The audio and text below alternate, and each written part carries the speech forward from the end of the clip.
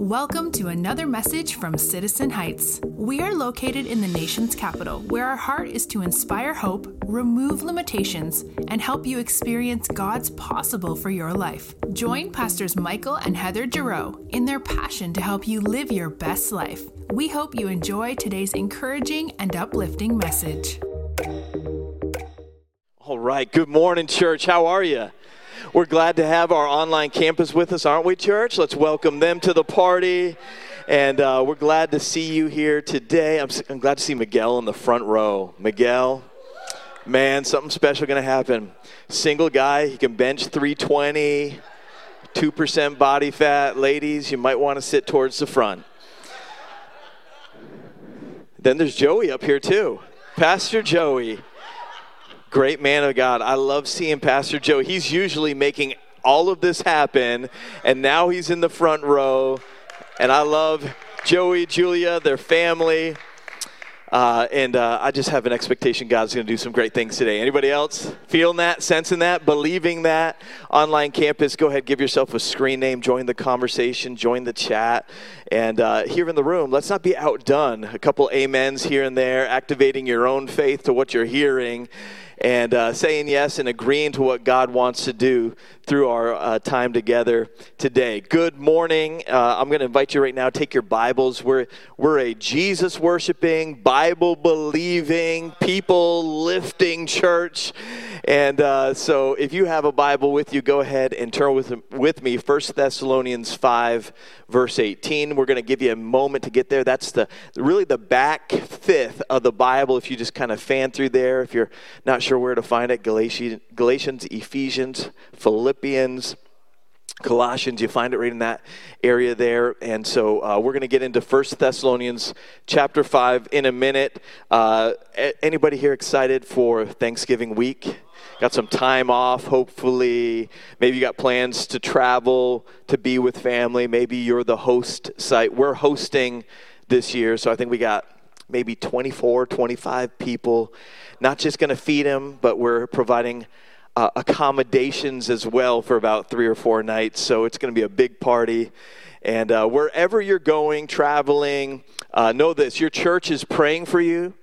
And Thanksgiving doesn't have to be this weird, awkward thing that we avoid with family. Family is given by God, and you're in that family for a reason. And so we're going to be praying for you that there's all kinds of grace on you to be a positive impact.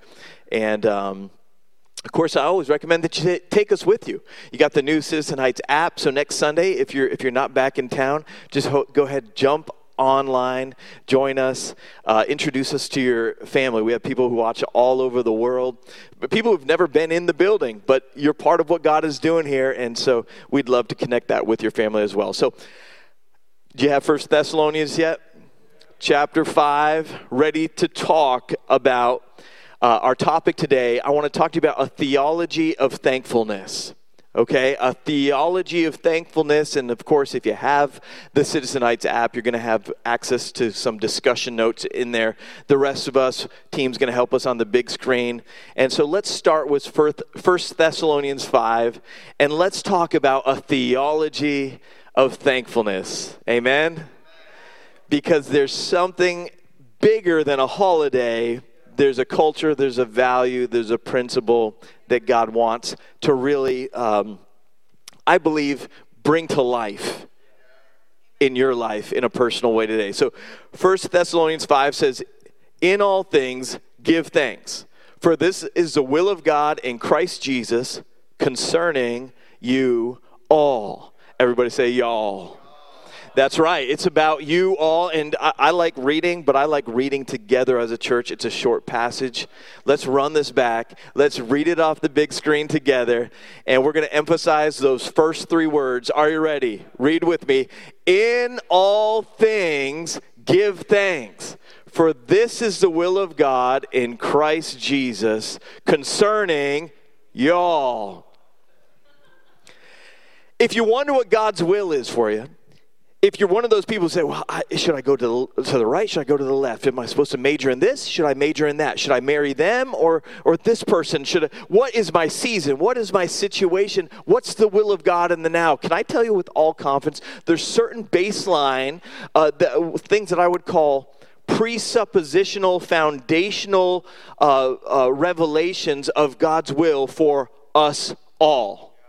And we can live off the foundation of some of those principles, and the foundation of those moments, if you will, of God's will lead us to some of the more micro moments of God's will. Do you hear me? So when we talk about God's will, it says it's his will that in all things we would give thanks. Now, I was reflecting recently on all the life-changing moments that people have encountered at this altar area here at our Tenleytown campus. We have water baptisms, getting free of this, letting go of that, giving God access to all, people giving their lives to Jesus, of course. Big moments at the altar here. And weddings, right? Weddings, that's a big moment. A lot of weddings over the years, and weddings are one of those things where it's a very solemn, serious situation, and it's so tense that a lot of times funny things will happen. And as I was reflecting, I just remembered this moment, and this actually happened here in this room at Citizen Heights, and so the names have been changed to protect the guilty, and because I think I saw him come in today. One of our dear friends was doing the scripture reading portion of the wedding, which is a really special moment, right? Here's a friend, and they're going to read. So you know where we're going. And they had smartly bookmarked their Bible in 1 Corinthians 13. And at the rehearsal, they smartly and dutifully opened to 1 Corinthians 13. Love is patient, love is kind. A great reading, very special. And did a great job in the rehearsal. But after they did the reading, the rehearsal, they just stuck the bookmark back in the Bible. They misplaced the bookmark. So during the ceremony, they opened to the bookmark, which had been misplaced, and ended up reading from Jeremiah. Now, if you don't know the prophet Jeremiah, he's known as the weeping prophet. Not a lot of encouraging, uplifting messages for, the general population, let alone a newly married couple. And so they proceeded to, read from Jeremiah. Woe to you, harlots, to you, adulterous nation. I believe the King James was the lustful neighings of neighings. It's like, you ever feel like you've lost your place and end up communicating the very opposite of the thing you intended to communicate? It was funny, but I think sometimes we lose our place and we end up communicating the very opposite of the thing that we did intend to communicate. And I don't think that's any more true in a message that is any more relevant right now to people who say, I'm a follower of Jesus, and to collective communities, churches that say we are representatives of Christ, that if we lose our place, we end up misrepresenting and actually contradicting the very message that Jesus made alive to our hearts, and then it gets obscured and it never gets delivered through us to all the people that God had intended for us to be a blessing to. I'm going to preach a little bit. There's something about Thanksgiving, a theology of Thanksgiving. We can't lose our place. If we lose our place, something is triggered. Because in a few days we're all going to be in our homes or some extended family or friendship situation. And some of our family traditions will afford a moment where they go around the room or they go around the table and say, we're going to go around and you tell us what you're thankful for. One thing that you're thankful for. And in those moments, you'll get varying responses. And even now, you might want to load up in your RAM, your hard drive, the forefront of your lobe, your frontal lobe here, what it is you are thankful for. Maybe you'll summon the stuff of life. I got a new car. I got a new house. Hey, these are good things. These are good answers. Good house, new house, yeah. Maybe you'll give thanks for the situations of life or the stations of life that have transitioned for you this year. You know, I got a new job, or I got a new spouse. You know, good things, right? Good answers. Well, not a good new spouse, like you got rid of the bad spouse. I mean, our stories are varied. God's grace is sufficient. You know, good things, good answers, the stuff, the situations, the stations of life. But a theology of thanks goes deeper than assets gained and goals realized, right? A theology of thanks goes deeper than just a list of things you wanted that you got, things you hoped for that happened, right? A theology of thanks goes deeper. And we read in our text that there's a theology of thanks that is not reliant on the serendipity of my own personal prosperity. You hear what I'm saying?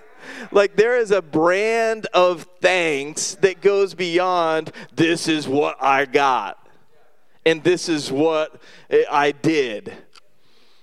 We just read, in all things, give thanks. That's a higher brand of gratitude. That's like expert level gratitude and thankfulness, right? Because it's a constant. It's not dependent on stuff. It's not dependent on situations. It's not dependent on stations of life. Thankfulness, the theology of thankfulness goes beyond my personal prosperity. It goes deeper than what I see and what I sense and what I have inventoried as my experience. For instance, this week, I was driving. I was on my way to an appointment. Always room for God to move while you're driving around the DMV, isn't there? You're in the district, you're in Maryland, you're in Virginia, you're driving around, and you need God to move, because Maryland drivers won't. Virginia drivers, they all got the, what's that crazy license plate they got? Like, tread on me, or, live free or die. Yeah, they're driving like it. And there's no hope for Washingtonians. Trust us, we know this. And so I'm driving on my way to an appointment. I'm delayed in traffic, and I question, where is God? You ever get that? You're being delayed, and you're like, where is God? God, I'm doing stuff for you. I hate being late. Let me tell you, I was late again today. I'd like to blame it on the fact that all 4 of my sons are home right now. Well, 3 of them. The other one's married now, but I can't blame it on them. It was me. I was late. I hate being late. And so I'm being delayed to this point. I say, where is God? 5 minutes later, I discovered that because of the delay, I avoided a massive accident. Multi-car, pile up. I mean, very serious. And within 5 minutes, I went from, where is God? And 5 minutes later, God is good. Right? I went from where God is absent to God is good, and the situation didn't change. The only thing that changed is I got on the other side of the moment to see with hindsight that it wasn't God delaying me, it was God sparing me. Where is God? I think you need 20/20 eternal hindsight to really see how good God has been to us. And I don't have it. Do you have it? So how do you be thankful at all times? Because I read this. I read this parable earlier this week. I read this to our Heights Men Bible Study group, which happens on Wednesday morning at 7 a.m., and it is awesome. Troy's always on. He's on the phone call early in the morning. Miguel is on a lot of the time. Kerry Williams has been like 4 weeks in a row. And Kerry, I'm so proud. He was like, man, it's so hard. It's so early. I was like, Kerry, there's hard things in life. Getting up to an alarm is not one of them. Let's just do it. And he's been an all-star. But I shared this parable because I think this is so relevant, because this has got to be more than a holiday. Thanksgiving, it can't be like a holiday culturally relevant message. This is a kingdom message. It's peculiar, and it's what makes us a peculiar people is that we are in Thanksgiving mode even when things don't look like it's thankful. And so here's a parable. It's fairly short, but I think is decidedly pointed in the message. It says, a farmer and his son had a beloved horse who helped the family earn a living. One day the horse ran away, and the neighbors exclaimed, "Your horse ran away! What terrible news!" The farmer replied, "Maybe so, maybe not." A few days later, the horse returned home, leading a few wild horses back to the farm with him. The neighbors shouted, "Your horse has returned and brought several horses home with him. What great news!" The farmer replied, "Maybe so, maybe not." Later that week, the farmer's son was trying to break one of the horses, and the horse threw him to the ground, breaking his leg. The neighbors cried out, "Your son broke his leg. What terrible news!" The farmer replied, "Maybe so, maybe not." A few weeks later, soldiers from the National Army marched through town recruiting boys for the army. They did not take the farmer's son because he had a broken leg. The neighbor shouted, "Your boy is spared. What tremendous news!" To which the farmer replied, "Maybe so, maybe not." I like this parable because it really reveals you need 20/20 eternal hindsight to really cut the cross sections of your circumstances and analyze them in such a way to say, that was a good thing that happened to me. That was a bad thing to me. Maybe so, maybe not. The principle here is don't allow a temporary bad result guide your praise to an eternally good God. Don't let a temporary bad result guide you, release you, temper you, diminish your praise to an eternally good God. Like, this is a theology of thanksgiving. This is a theology of thankfulness. That means I don't really need much to be thankful because I am thankful in all things. And even if I don't have good things, I got some things. And if you got things, you can be thankful. Right? Well, my wayward son. Oh, you have a son? Be thankful. Well, my house has got these problems. Oh, you have a house? Be thankful. Oh, my toxic workplace. Oh, you have a workplace? Be thankful. Right? And you say, if you got things, you can practice the theology of thankfulness. So how can we develop it? Let me give you two thoughts, and they're going to be rapid fire in the name of Jesus. Are you ready? Bilingual congregation. Number one, a theology of thanks understands that God is developing my thankfulness for my own good. He's developing my thankfulness for my own good. It's like a muscle. Thankfulness is like, you gotta exercise it. You gotta find it. Like recently, some of you who know my personality know I love experiences and I have a lot of pastimes. And recently I've taken up archery. The gear I have in my garage. You wondered last week why I was clearing out so much gear. It's because I'm acquiring new gear. And so I'm out on the side of my yard in my house in Washington, D.C. with all of our pickup trucks in a boat, and people are just driving by, and I'm shooting targets in my... It's hilarious. But and what I realize is the muscle that you use to pull a bowstring is a muscle you use for nothing else. You didn't know it was there. There was no other exercise to access it. It's right back there, and you can't find it unless you're doing that one very specific motion. And it takes resistance to grow it. You know what I'm saying? It's just like any other muscle. It takes developing it. It's developing thankfulness is like developing a muscle. There needs to be resistance. There needs to be resistance to grow in thankfulness. See, there's no resistance in giving thanks when things go well. There's no resistance in giving thanks when anybody can give thanks. But to give thanks when you're not sure if this is good, I haven't gotten to the 20/20 eternal hindsight moment to look back and go, oh, that was God saving me, preparing me, aligning me. No, you don't know yet. But to give thanksgiving in all things, in tough things, in bad things, in unexpected things. When we thank God for who he is, regardless of what is happening, we start growing in our thankfulness because there's resistance, because our emotions say, this isn't good. You know, and our budget says, this is definitely not good. And maybe your spouse or friends or people around you, the tribe that you run with, doesn't know that God is good. And so anything that happens is bad. And in those moments when you decide, you know, it says in all things to give thanks. So I'm going to give thanks. Some of this is simply seeing that thanklessness, like if we saw thanklessness how God sees it, can we just journey down this thought for a moment? If we could see thanklessness, you say, why a theology of thankfulness? Because thanklessness is very serious to God. So understand, our team can put up for us 2 Timothy chapter 3. Shocking what you're about to read with me. It says, but I know this, Paul is writing, he says, I know this, that in the last days, perilous times will come. Man, it feels perilous lately, doesn't it? Last couple of years feels a little perilous.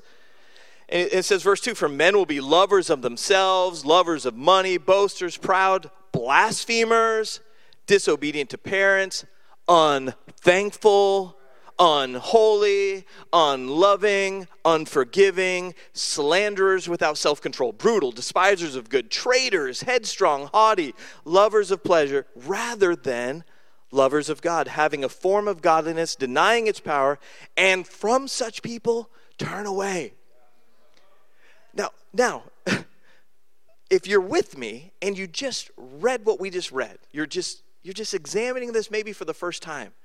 And you're reading blasphemers, you're reading slanderers, despisers of good, traitors, unloving, unforgiving. What is unthankful doing on this list? What is unthankful doing on this list? Does that concern anybody but me? Does that concern you? It illustrates the power and the potential of a thankful life. It illustrates what God thinks of when this is just our wrap up today, when the 10 lepers are healed and 9 go away unthankful and 1 comes back filled with thanks. Whew. We live in a culture well trained in the dark arts of being unthankful, ungrateful, unappreciative. Like it's just complaining. It's like if we didn't have complaining on social media, we wouldn't have social media. You know what I mean? And another thing, you know, I got some grievances I want to get off my. Here we go, United Airlines. I can't believe you lost my bag, blah, blah, blah, blah, blah. Which I understand, people do that, fine. I personally never have. There will probably be a day I do it. And you go, you said you wouldn't. Yeah, I'm just like you, right? We're fighting this muscle that wants to express the language of the culture in which we live. But there's a kingdom culture in which we have been born again into. And the kingdom culture is one that says, in all things. People with a gripe to make or an axe to grind rarely have a thanks to give. They rarely have a thanks to give because they're too busy in these negative moments, and there's a blessing in gratitude and thankfulness, right? There's a blessing in expressing gratitude and thankfulness in all things. And so what we want to just grab out of this first idea is good things come to those who thank. It's really simple. Good things come to those who thank. And you say, well, I thought thanks came from people who got good things. No, good things come to those who thank. Even physically, even naturally. I probably don't have the time to go into all of it, but Harvard did a study. It's been 10 years now, on the blessing of gratitude in a thanks-filled life. I love it. Even your health is impacted. And the assignment was this. One group wrote about things they were grateful for every day. A second group wrote about their daily irritations and disappointments every day. Sound like a society we know? They wrote about it every day for 10 weeks. At the end of the 10 weeks, those who were expressing gratitude improved physical and emotional and social well-being, experienced greater optimism and happiness, experienced improved feelings of connection in times of loss and crisis.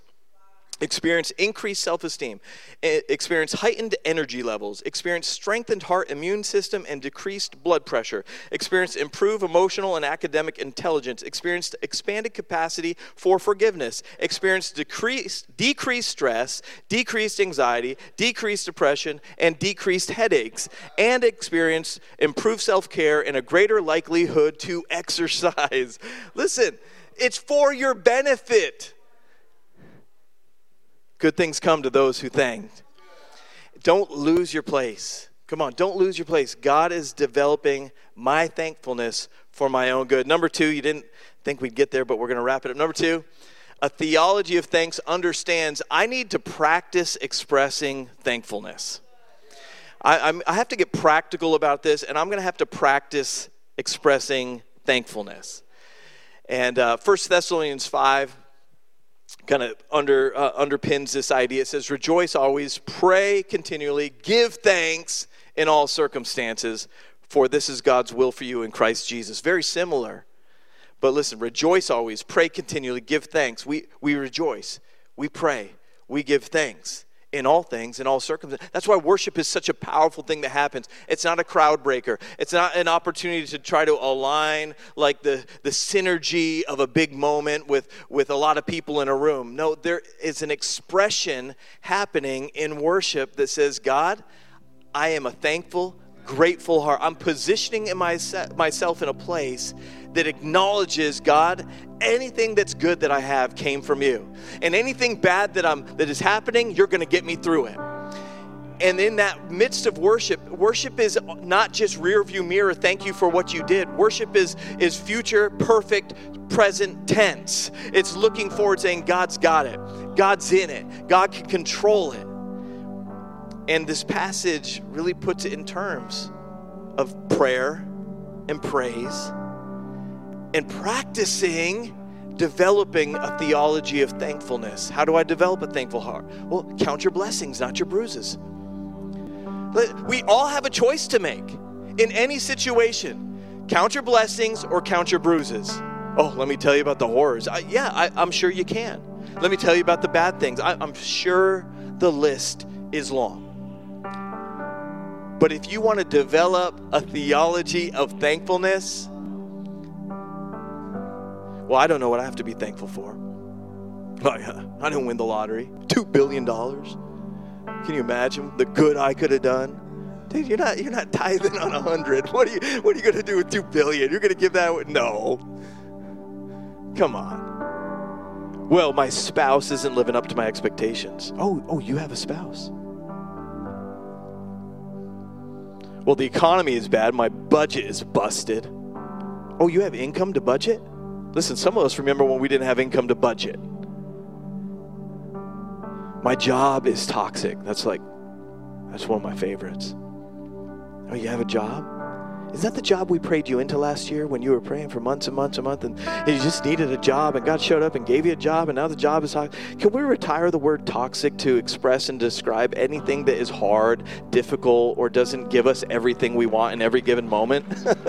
It's a toxic workplace. You want to hear about a toxic workplace? Talk to David, whose employer was King Saul, who would undercut him, undermine him, rally people against him, and literally tried to kill him. You're David. You're just sitting in the courts playing your harp. I'm employed by King Saul to do what? Worship all day. Give thanks all day. Really? That's your job? Yeah.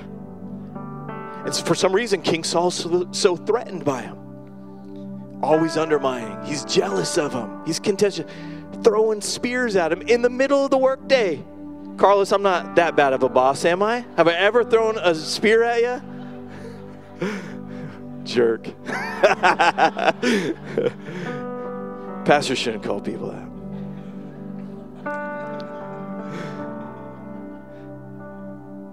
That is a toxic work environment, David. Why would God want you in a difficult place? I don't know, because maybe David is God's next, and God knows if he's going to really be my next, I got to put him close to the now, because when he's near the now man, he'll never make some of the mistakes as the next man. When he sees the jealousy that drives Saul, when he sees the insecurity, instead of having a heart for people and leadership, God knows what is your next. And so sometimes he puts you in situations that are uncomfortable, untenable for probably some of us, but you have a grace on you because God didn't let you lose your place. He put you in the place that he was going to prepare you for, because he's got another place and a next place where you're going to thrive in, because you took the time to develop a theology of thankfulness. I'm not just always squirming and trying to get out of what I'm in. Count your blessings. I got a roof over my head. Count your blessings. Last year this time, we lost heat in this building. Right? It was like a few weeks from now, we lost heat. I'm not just great. Be specific about that. I'm grateful for a building and heat. Hey, I'm grateful and I'm thankful we got no lockdowns. We can come to church. We can be in this room together. I'm grateful for clean drinking water, relatively speaking, in Washington, D.C. I'm grateful because I rarely am hungry. Rarely. Do you know how much of the world can't say that? Like, you wouldn't know a hunger pain. You would thought, my son the other day, I'm going to pick on one of my sons. Heather called me. She's like, I'm not going to say which son. She goes, he's got a stomach pain. Should we bring him to the ER? I was like, what? No. Is he coughing up blood? Like, no, we're not going to the ER. Give it like 2 minutes. It was probably just a hunger pain. Our kids are like, what is this that I'm feeling? Hunger? I've never experienced this in 12 years of my life. Right? Some of us haven't experienced a hunger pain in a long time. Let's be honest.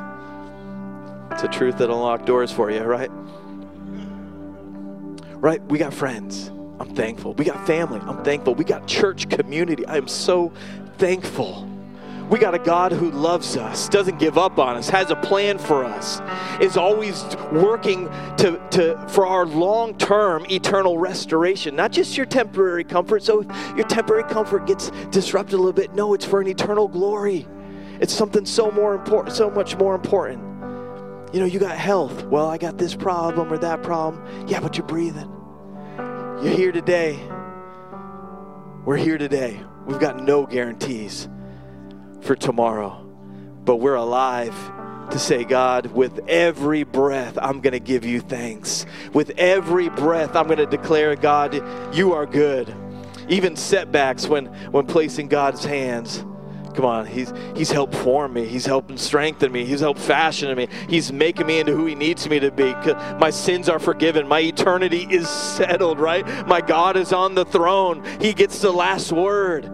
Come on, this is what we're saying. And yet in all these things, he's working for our good. I'm going to be thankful. Amen. Developing a theology of thankfulness. And my God can turn a hard thing into a good thing just like that, right? A sad thing or an unexpected thing, a tough thing, into a God thing just like that. So I've learned I cannot trust what my eyes see in evaluating what I think is thanksworthy or praiseworthy. That's why the Bible, I'm just settling, in all things I will give thanks. Because when we get to the end of the thing, we're going to see that God was in control of the whole thing all the way through. So that's our one setting. We've got one setting. I thank the Lord at all times, right? In everything I give thanks. The fruit of my lips will continually give him praise. Amen. That's why David wrote, I will enter into his courts with thanksgiving and into his presence with praise. And so, gosh, I'm just believing in this season for your life that the theology of thanksgiving. Father, we thank you for every life in this room. We pray that we would not simply dabble in the shallow waters of being thankful for what we can see and recognize as far as we understand to be good. But God, we wouldn't just put it in good things.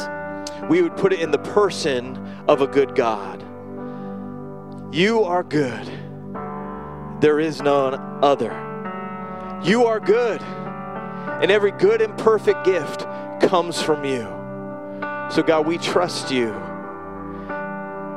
And we're going to just allow you to give us some of that resistance we need to develop the muscles of thankfulness. Even when we're confused, or even when we're not sure where things are headed, we're going to live a thanks-filled life. With every eye closed, right here in the room, wherever you're watching and viewing and listening from today, just close your eyes right where our Holy Spirit, we ask that you would do a work that none of us can do. You begin to align us in response to this word, that faith would come alongside it to say, God is good, God is able, God isn't done, God's got this. And I'm going to thank him, and I'm going to worship him, and I'm going to give God glory in peculiar, strange moments where the world would lament. I'm going to rejoice and say, God, this is yours. And if you're in this room today, you're listening right now, and you say, I don't know what I have to give thanks for. Can I tell you what you can give thanks for today is the love of God that endures forever and ever for you. The love of God for you is real. The love of God was put on full display when Jesus, God in the flesh, showed up on earth, surrendered his life even after living perfectly without ever committing one sin, but yet put himself in a position to submit to a unjust legal system that convicted him and crucified him. Even though he was perfect, he hung on a cross, and in that act took upon himself everything that you have ever done, everything we will ever do. The Bible says that when he hung on the cross, he became the full payment and satisfaction for the judgment that you and I rightly deserve. And that's what the gospel is. The gospel is the good news that you don't have to pay for your sins. Jesus already did it. But you do have to receive the forgiveness that can only come by faith in what Jesus has done for you. So I want to pray a prayer with you this morning, every eye closed. If you have nothing else today, start here. God's love for me is real. Give thanks to the Lord, for his love endures forever. His love endured him even while he hung on the cross. His love endures today, even while you stand in a moment of uncertainty and indecision. His love for you endures. And your response today is to say, I receive the love that God has for me. I'm going to count to 3, and when I hit 3, I'm going to invite you to lift your hand. And by lifting your hand, you're saying, God, I need you in my life. I need the forgiveness that can only come from a relationship with Jesus and accepting what Jesus did for me on the cross. Some of us need that for the first time. Some of us, it's a recommitment moment because you know your heart has grown cold. So we're going to provide this moment right now. We're not going to call any attention to you. But I believe that when there's a response in the outward of an inward decision, God meets your faith in that moment. Are you ready? 1, don't wait. Today is your day. 2, he loves you right where you are, but he loves you too much to leave you where you are. He's got a place for you. Are you ready? Lift your hand. Every eye closed. 1, 2, 3. Lift them up. Say, that's me. That's me. Thank you. Thank you. Anybody else say, include me in that prayer. Thank you. I got you. Anybody else in the balcony? Maybe you're online with the online campus. Just lift your hand. Just say, that's me. God sees you wherever you are. Praise God. Maybe you didn't feel comfortable lifting your hand, but you know this moment is for you. We're going to pray a prayer nice and loud all together. Join with us in strength and repeat after me. Dear Jesus, I give you my life because you first gave me yours. Thank you that your love, it endures forever. You've got a place for me. You forgive me. You love me. And you have a plan for me. So I give my life to you.